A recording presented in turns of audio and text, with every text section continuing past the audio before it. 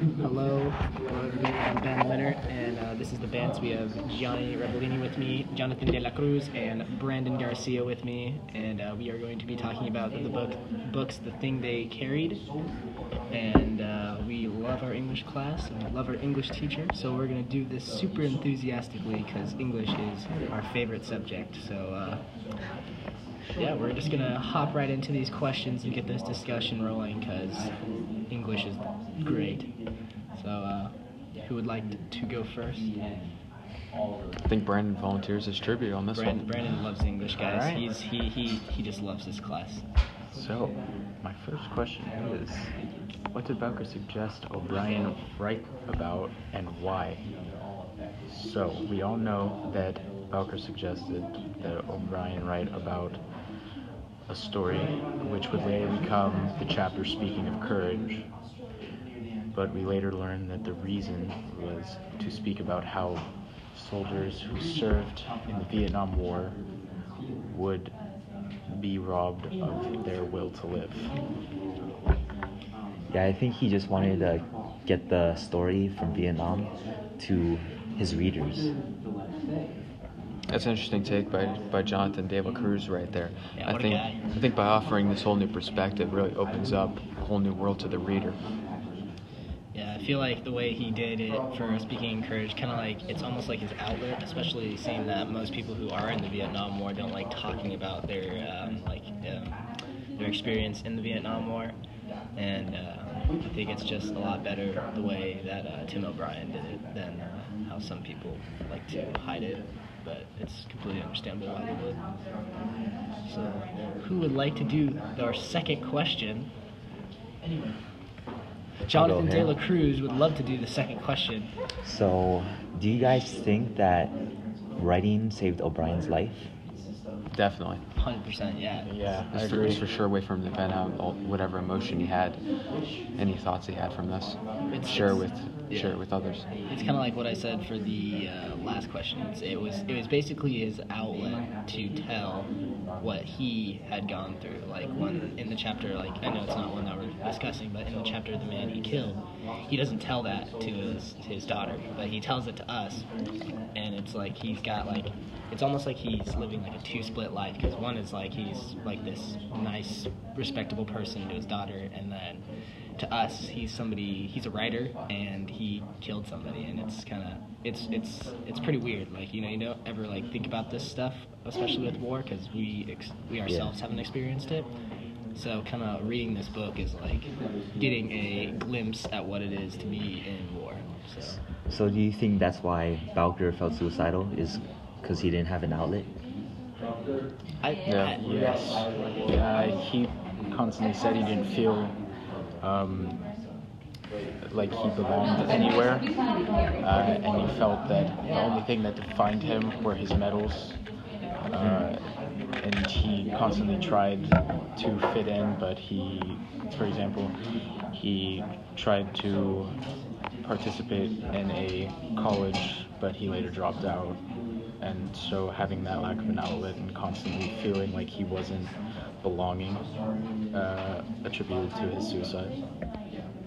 Yeah, I agree with that too. So, yeah. There are definitely many aspects to war. You have morale, and most certainly death is for sure a huge factor of that. What does the death of Kiowa represent, and why?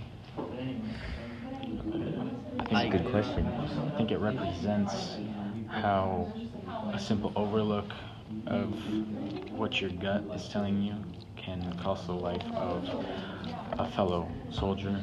For example, Jimmy Cross, he later says in the chapter In the Field that he felt that Kiowa's death was his fault, because even though the command came from a higher power, he knew that camping on the field would be dangerous, and he overlooked his first impulse.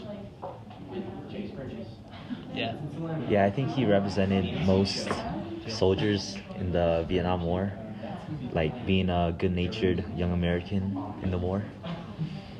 Definitely a lot of those lost. Yeah. So we're gonna go to this is our third Fourth question. question. Fourth question. Oh boy! All right. So Just rolling right along here. Yeah, rolling right along like a steamroller. Let's go. Destroying this building that is Vietnam. Got one gear, just go. Yep. So my question is, which character is most affected by Kyo's death? And you know, for me, the character that was mostly affected by his death was Bowker. You know, for like example, he was his best friend. Then even after his death, when the war was over, he ended up killing himself. So that's like, I mean, yes, Jimmy Cross did feel like it was his fault, but I feel like, say if like you lost your best friend or I lost my best friend, that would be probably something harder to get your mind off of. Yeah, I think that Bowker felt more responsible for his death. Yeah. Yeah, I agree. Nice. Good intake, Brandon. All right. So it's a great one. All right. So right. next question. I'll Do go you want next. to do yours? Yeah, I'd love to. Maybe I'll give you a participate little one-word bit. input now. So my next question is, why does Jimmy Cross feel that Kyo's death is his fault? As I said earlier on, Jimmy Cross feels that he overlooked an important impulse and that it's his fault that Kyo is dead. What do you guys think? Well, no one for sure wants Yeah. to lose the life of an innocent. So, Yeah. Yeah. especially as the people in charge see that younger self within them. So there's definitely more sympathy towards the younger soldiers.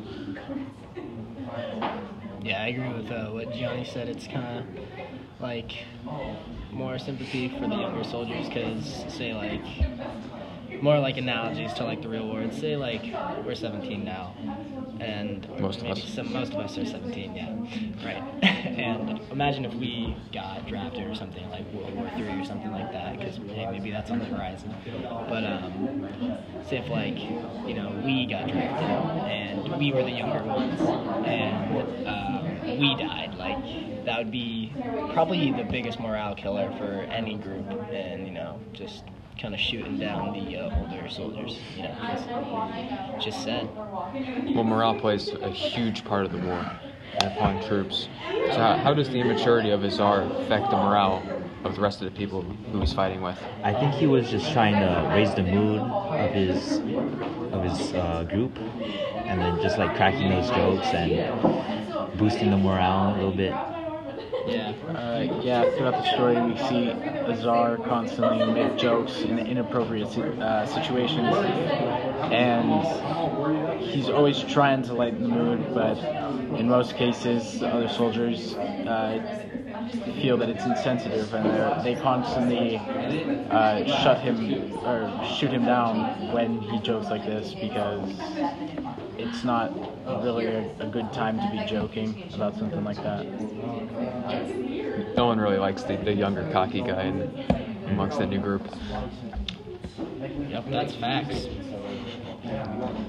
So I'm gonna do my second question because our only gear is kind of getting some grease on it, so we're gonna try and speed it up.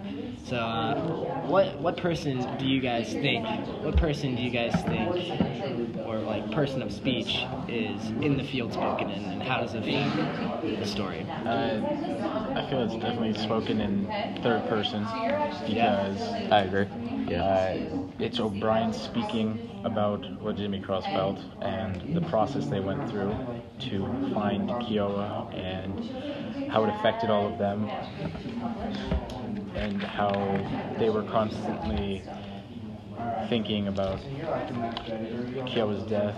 For example, Jimmy Cross was thinking of the letter he was going to write to Kiowa's father.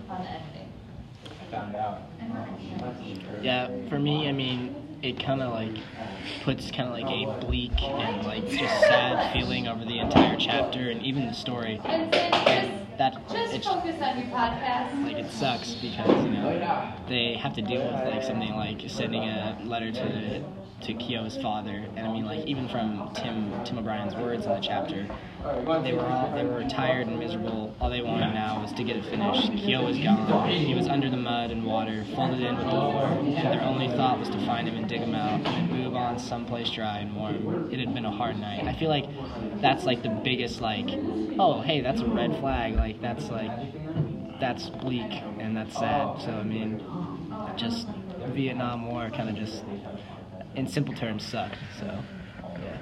Yep. I agree. Any more questions?